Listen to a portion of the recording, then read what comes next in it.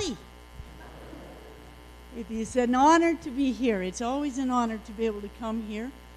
And I am so grateful for the kindness of this assembly. And it is a tremendous honor to have family here, because you know that I'm perfect, but they don't. Anyway, but they come anyway. So I'm very grateful when I have an opportunity to share with family. I thank you all for coming today. And I also want to say thank you to this church for the support that you have given me over the years. It has really been very meaningful, especially during COVID and all of that. But yes, some have asked where I've been, what I've been up to and stuff. So anyway, I do send a letter here to the church, and I think it's posted, but of course y'all don't look at that. But anyway, I was able to be in Europe for 3 months this spring, February, March, and April, Switzerland, and a little bit into France, and we had just a tremendous, it was a tremendous opportunity to be able to be back on the other side of the water and to share in those places and to see that God is at work anyway, everywhere. And also, so now, as Velma mentioned, I'm on my way east. During the summer, I've been very busy and within driving distance in Saskatchewan, Manitoba, and stuff. And now I will be gone for the next 2.5 months through Ontario and Quebec, most of the time in Quebec. So I told Brother Melanson, j'ai besoin de pratiquer mon français, c'est encore perdu. J'ai perdu beaucoup. But I am very thankful, and I am trusting the Lord to help us with these precious, precious people all along the way. And I did set up the table at the entrance of everything that we have available is on that table, and I've asked Jonathan, Melissa, and Danielle to look after it, so they'll be happy to take all your money. And do your Christmas shopping early, as we say. I don't have anything new since the last time that I was here, but something's in the works. When I come in November on my way back, I have a Christmas CD, and also I will have a new book that, Lord willing, I shall be able to let you have first dibs on. So I invite you to just kind of save your pennies for that. Okay, hey, I am so thankful. I want you to turn with me to 2 scriptures. I don't know if they're going to be able to put them up or not, but I want to read, first of all, Psalm 30 and verse 5. Psalm 30 and verse 5. I have the old King James translation. I'm going to read it. Psalm 30 and verse 5. For his anger endureth but a moment. In his favor is life. And it's the second part. Weeping may endure for a night, but joy cometh in the morning. Weeping may endure for a night, but joy cometh in the morning. And I want to build my thoughts around this hope that we have in the Lord, that in the darkest moments of our life, God has a plan and God makes a way. And so I want you also to turn to 1 Samuel chapter 30. And most of my thoughts this morning are going to be out of 1 Samuel chapter 30. Most of my scriptures that I want to share with you. So I don't think they're going to have it up for us. So if you have your Bible, you can open it at 1 Samuel 30, and we'll just hang out there for a while. So I want to read verse 6, and then I'm going to tell you the story. And David was greatly distressed, for the people spake of stoning him, because the soul of all the people was grieved, every man for his sons and for his daughters. But David encouraged himself in the Lord his God. Now, whenever we speak out of our own experience. And so, we've all experienced those difficult moments in our life. But David had been anointed king when he was about 16, 17, just as a lad. And then he had killed Goliath, and then that King Saul had been incensed with jealousy against David. He was so tormented with jealousy that he sought to kill David. And so David had surrounded himself with a number of men who were also in trouble with Saul. There was about 600 fellows who were either in debt, owed taxes, or they had gotten into some trouble, and King Saul was against them also. So they had fled from King Saul, and they had joined David. So David had like his own little army, and they had been escaping from King Saul on many occasions. And one day David said to his men, if we stay in Israel, one of these days Saul is going to kill us. So they went into the land of the enemy, the Philistines, and the Philistine king kind of had a soft spot for him, and he gave him the city of Ziklag to live in. And so David and his 600 men just kind of moved into town, took over the place. And they would go out, it seems every probably weekend, and they would wipe out neighboring tribes of other enemies that were bothering the Israelites. And so he was trying to do the work of God while living in the land of the enemy. Well, one day he came back from some of these escapades, and when they came into the city of Ziklag, in their absence, somebody had attacked the city of Ziklag and had taken all of their wives and all of their children and had burned the town. They could not find any bodies, so they knew that as far as they knew, the wives and children were not killed. But the people that were with David were very distressed. These 600 men freaked out. Our wives, our children are gone.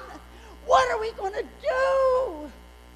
And as they were in such distress, David was in distress too, because his wives and children were gone.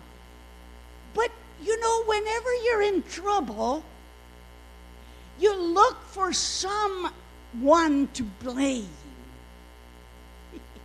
And so they were looking for some way, somehow, that they could vent their frustrations. And so all of them suddenly said, it's all David's fault that our wives and our children are gone. Isn't that amazing? But the world doesn't change much. I mean, when we have a problem, come on, wives, who do you blame? Your husband or your mother-in-law? Mother-in-laws particularly, or trouble in the country. We seek to blame the leadership, and we in a church we often blame leadership. It's all their fault. It's all their fault. And so these men turned against David with a vengeance, and they said, it's your fault that our wives and our children are taken. And David realized that he was in an extremely dangerous, desperate, despairing situation. He knew what those men could do because he had trained them. He knew that his life was in grave danger. Because if they turned on him, they talked about stoning him, he realized that they could kill him very easily. And so he entered into probably one of the most desperate, difficult, and dangerous situations of his entire life. It says that David was greatly distressed. We've all been there. How many have never been there? If you haven't been there, it's coming soon. It happens. Stuff happens. So David found himself in this desperate, dangerous, dark, distressing situation. And I don't know what your crisis is. As I look at you, you look beautiful. Some more beautiful than others. No. I don't know what your crisis is. I don't know what your situation may be. What is your darkest moment? What is the dark moment that you are passing through? We could all find something, couldn't we? You know, it might be the flat tire or the broken thing on the truck, or it could be something with the toilet that won't work, or it could be something with the dishwasher. It could be something with a lost job, maybe a financial crisis, maybe a family crisis. Maybe you found out situations with your children that are tearing your heart to pieces. Maybe some of you are in moments of tremendous anxiety because you're uncertain of where your daily bread is going to come from. How many can relate to a dark moment? Dark moments. Let me see. Just wave a finger or a hand. Yes. We can all relate to dark moments in our life. Well, I want to remind you that God sees the big picture. And I'm reminding myself this morning too, by the way. But God has a big picture.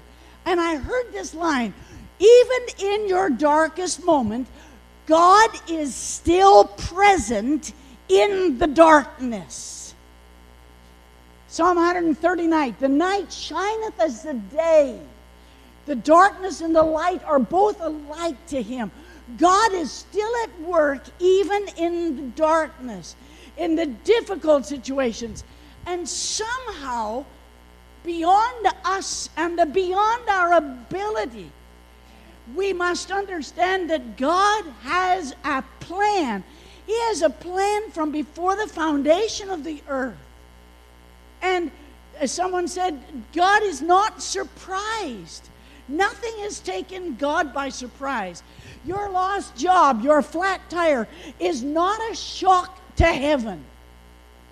The violent earthquakes and the flooding and the fires are not a shock to God. In fact, when we can look through the book of Revelation, we see certain things that are happening and are about to happen.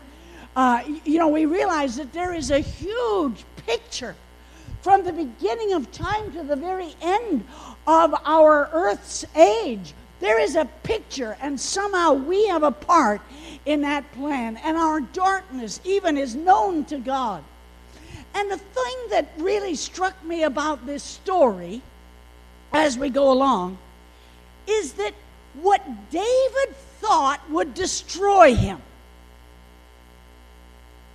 was actually the setup of God to position him in exactly the right place at exactly the right time to fulfill God's plan in David's life. Could it be the thing that I think is about to destroy me is actually God positioning me in his plan for this moment? You remember when the disciples were on the boat and there was these tremendous waves and Jesus came walking on the water. The disciples thought that the waves were going to destroy them. But that was the very thing that God used, that Jesus used, to walk to them to come to the boat. I remember a man saying that because of the trauma that he experienced in his family, it forced him to his knees, and he called out to God, and he found Jesus Christ as his Savior. But he said, if I had never gone through that crisis in my family, I would never have come and turned to God. The very thing that we think will destroy us could be what God is using to turn into a road to come to us. So in the middle of all of this chaos, God has the big picture. But I want to take time to give you 3 points this morning. Somebody said every good sermon should have a good start and a good finish, as close together as possible. That's not going to happen. Just saying. Anyway, but 3 things this morning that I found as I was reading this scripture that David did in the darkest moments of his life.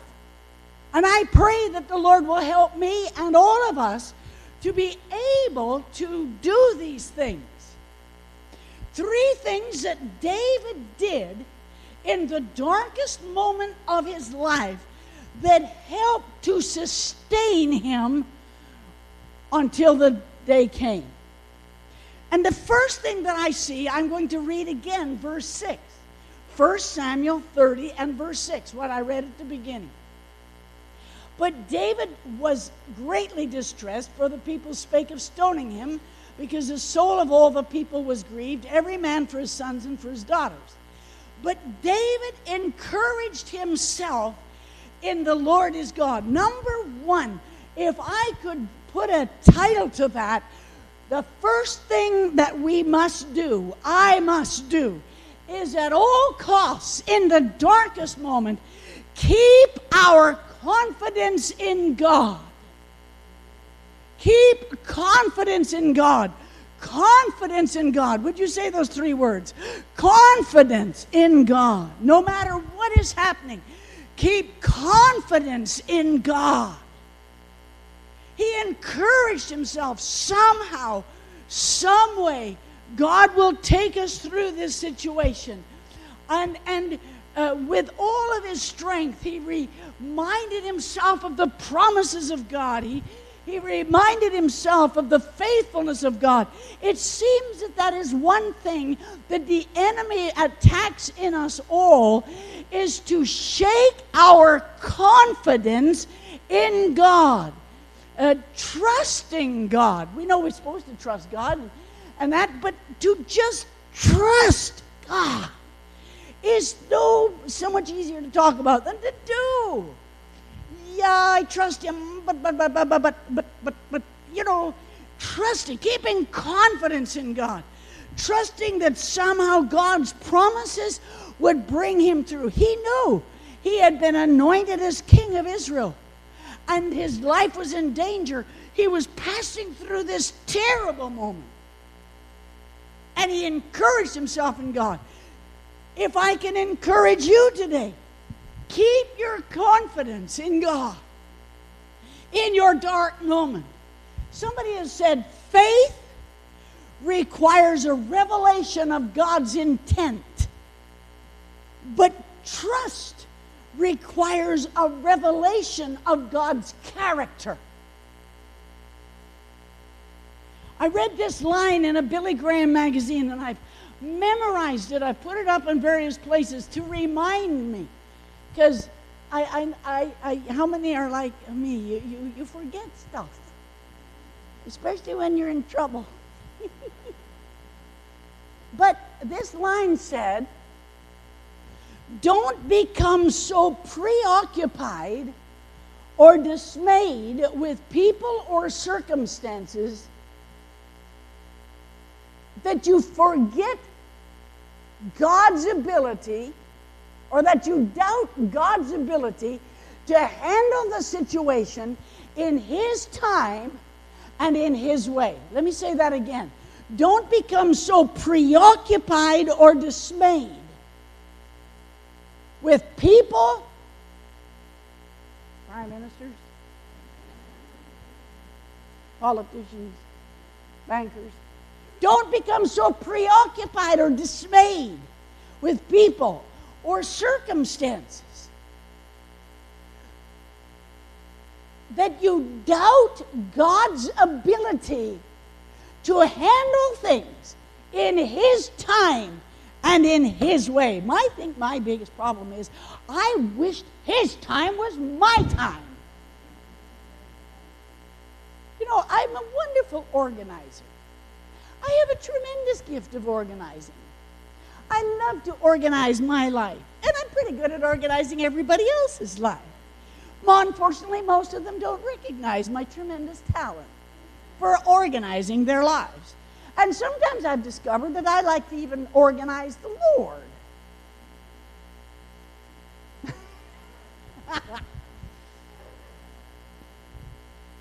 How many are like me? You know, He just do stuff the way I and when I wanted it. Wouldn't it make my life, me, myself, and I so happy? Don't be so preoccupied or dismayed with people or circumstances that you doubt God's ability to handle things in His time and His way. You know, sometimes we pray, and yes, we pray, and yes, we trust the Lord, and we all are on the same journey. I'm just a pilgrim with you. And sometimes when we pray, we're not sure if God's going to answer or not. And sometimes we can doubt and lose trust because He doesn't do it the way we plan. It reminds me of a story that I heard about this church. This church was a beautiful edifice and a wonderful crowd, successful, flourishing church. But right next door into the building moved a nightclub, a striptease nightclub entertainment joint right in the building beside the church. And the church was in a flap. Oh my goodness! Our children are going to have to step over those needles. Our kids are going to see those lewd pictures of advertising, and they're going to have to come in over all of that. And they were in a, so they began to pray that God would move that business out of their area. And within the year, the place went bankrupt. And they were quite thrilled about it all.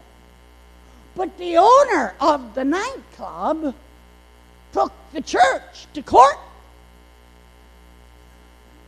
And he said to the judge, trial by judge, he said, it's all because of that church that my business went bankrupt. They were praying and they were preaching and my business went bankrupt, and it's all that church's fault that I lost my business. And of course the church said, oh no, I didn't have anything to do with it at all. I mean, it just happened, you know. We didn't know anything about that, but I didn't, And the judge said, what we have here is a most peculiar situation. We have a nightclub owner who firmly believes in the power of prayer and a church that does not.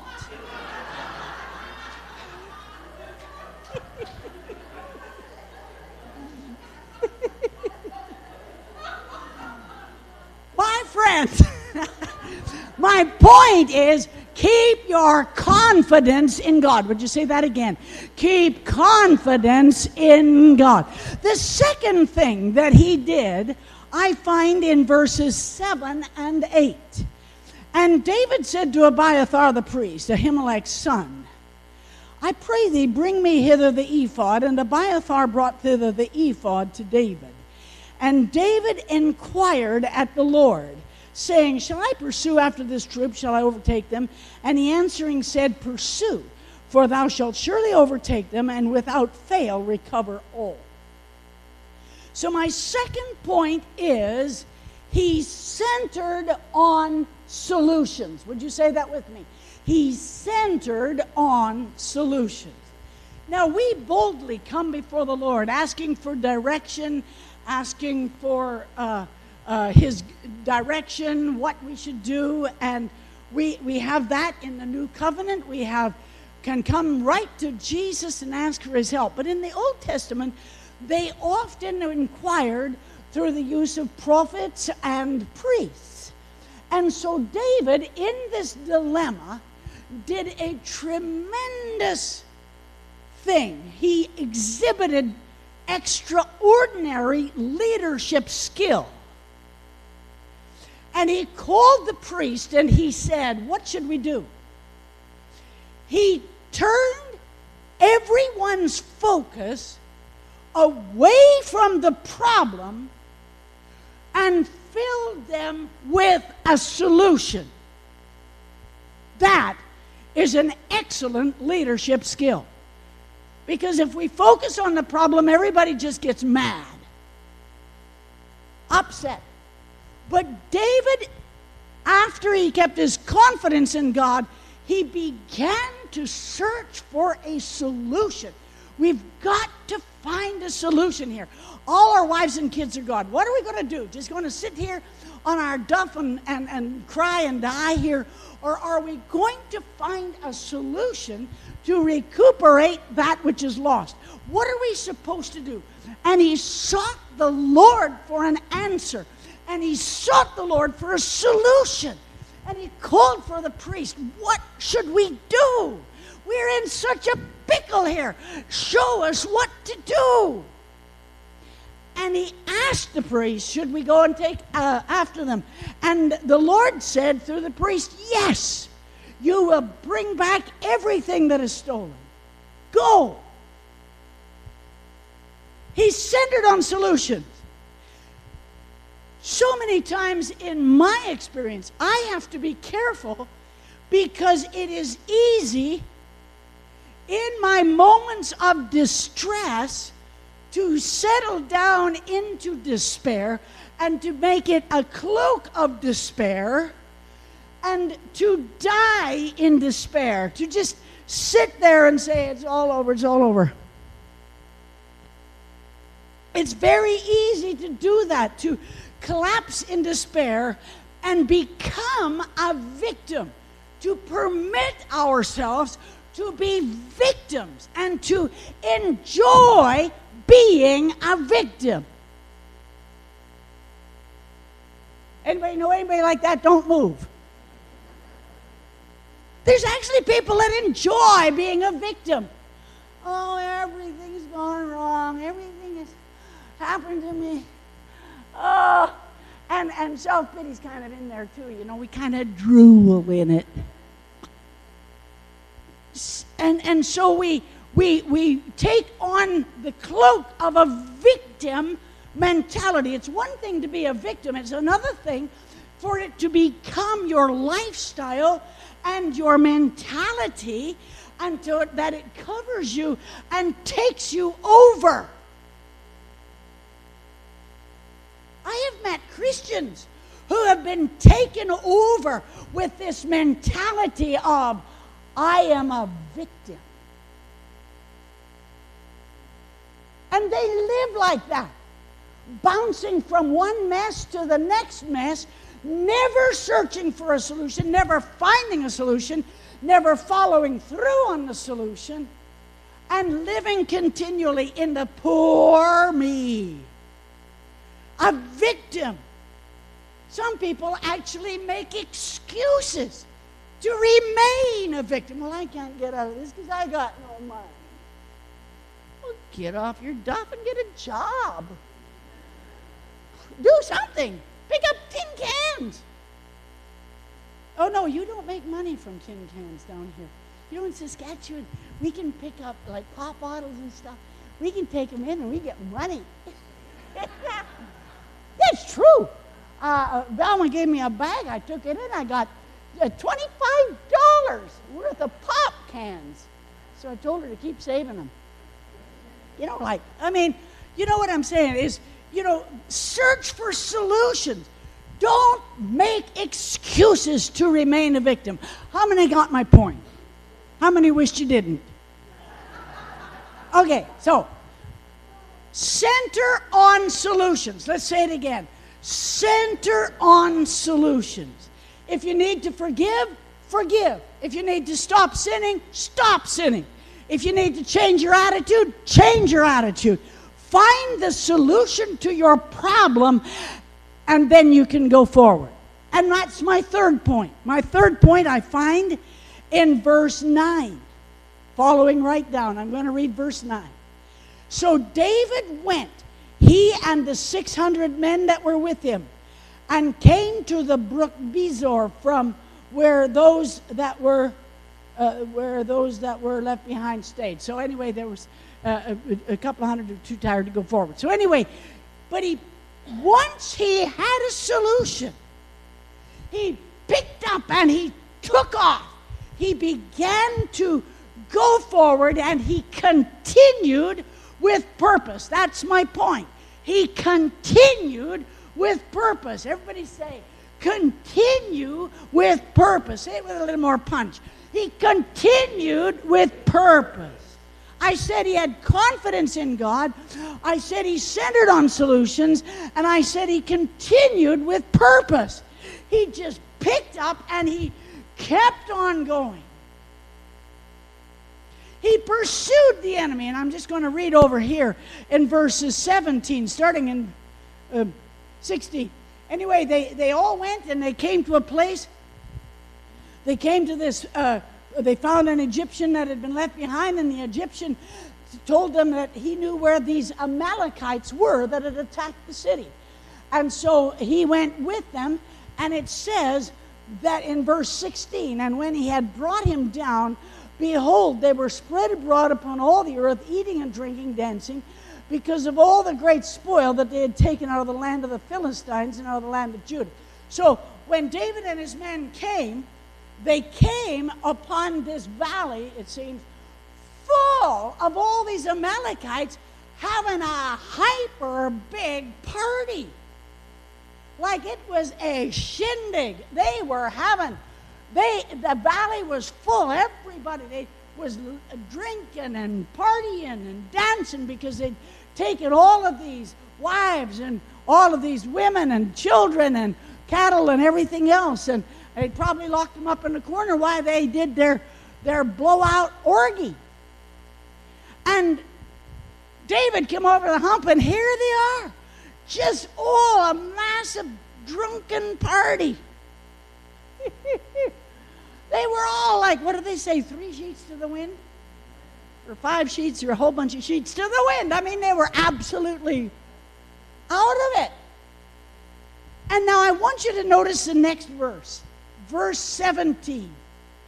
And David smote them from the twilight. That is, they probably showed up there just as the sun goes down in the Middle East, probably about 5 o'clock, 5:30. And he smote them. They started fighting from the twilight even unto the evening of the next day. They landed, they saw all of these people having a drunken party. He had only 400 men with him at that time. They went down there and they began to fight and destroy the enemy, but they had to fight all night. They fought all night. 24 hours they fought. From the one evening right through to the evening the next day, they fought. They gave it their best. They fought. And they won back all of their wives and children. They fought all night. You know, it seems to me sometimes in our experience, as we continue with purpose, that we may have to fight all night for our children.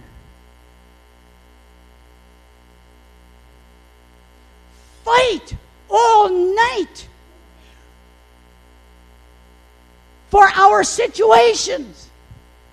They fought. Now, they fought with swords and spears and stuff. We can fight on our knees. It's a picture of our prayer. We can fight in the night, in the dark moments of our life.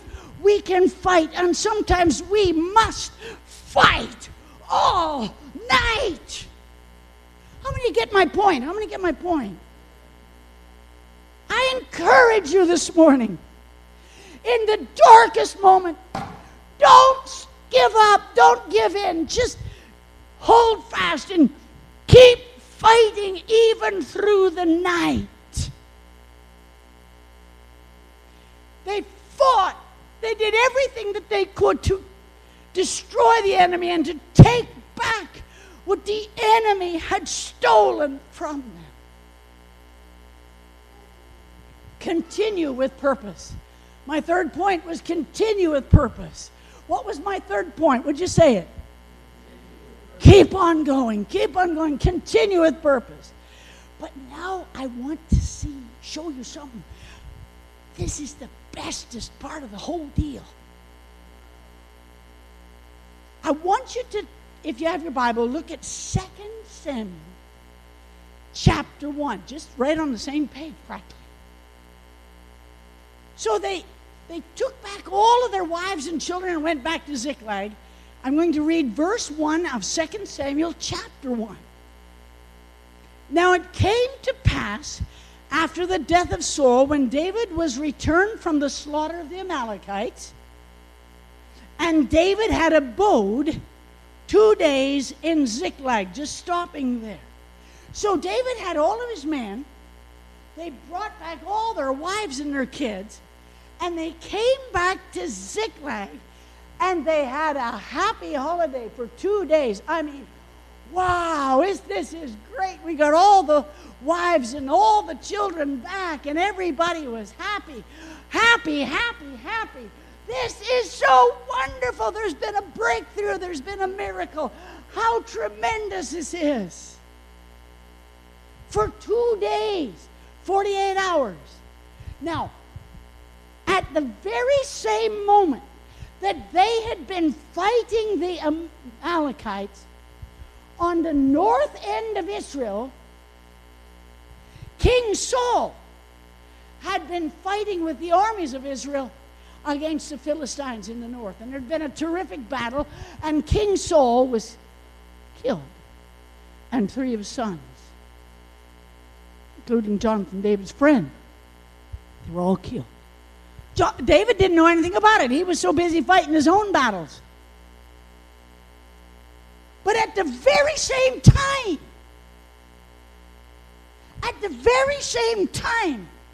when David was passing through the dark moments of his life, and when they went against the Amalekites, King Saul was fighting a losing battle. Listen to verse 2. I just want to read bits of it. And it came to pass on the third day. Lots of things seem to happen on the third day.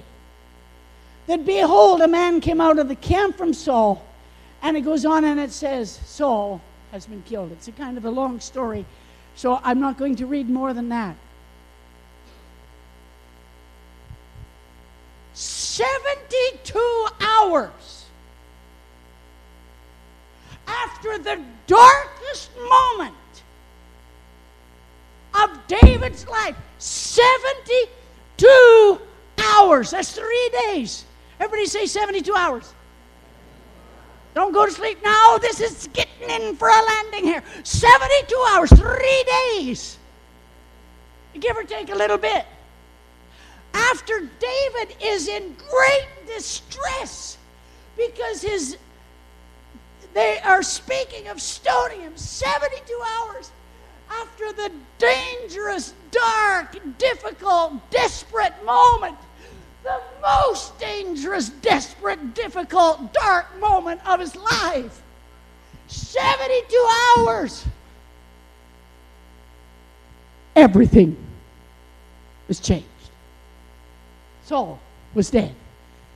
And the process immediately began for the fulfillment of God's promise for David to to be king. It says in verse 4 of chapter 2, and the men of Judah came, and there they anointed David king over the house of Judah. 72 hours after the darkest moment, everything was changed. Everything went on a totally different path, a totally different scenario, and now David is destined for the throne that had been promised to him 15 or 20 years ago. Everything changed. The kingdom was given to him. Weeping may endure for a night. The scripture said that at the very beginning. Weeping may endure for a night, but joy cometh in the morning. We may be on the cusp of one of the most tremendous, dynamic, incredible deliverances we've ever known. In the darkest moment, you know, the days are getting shorter now. You know, that the darkest moment of the night, the darkest moment of any night is when? Just before the dawn. Just before everything is clear. My friends, this morning,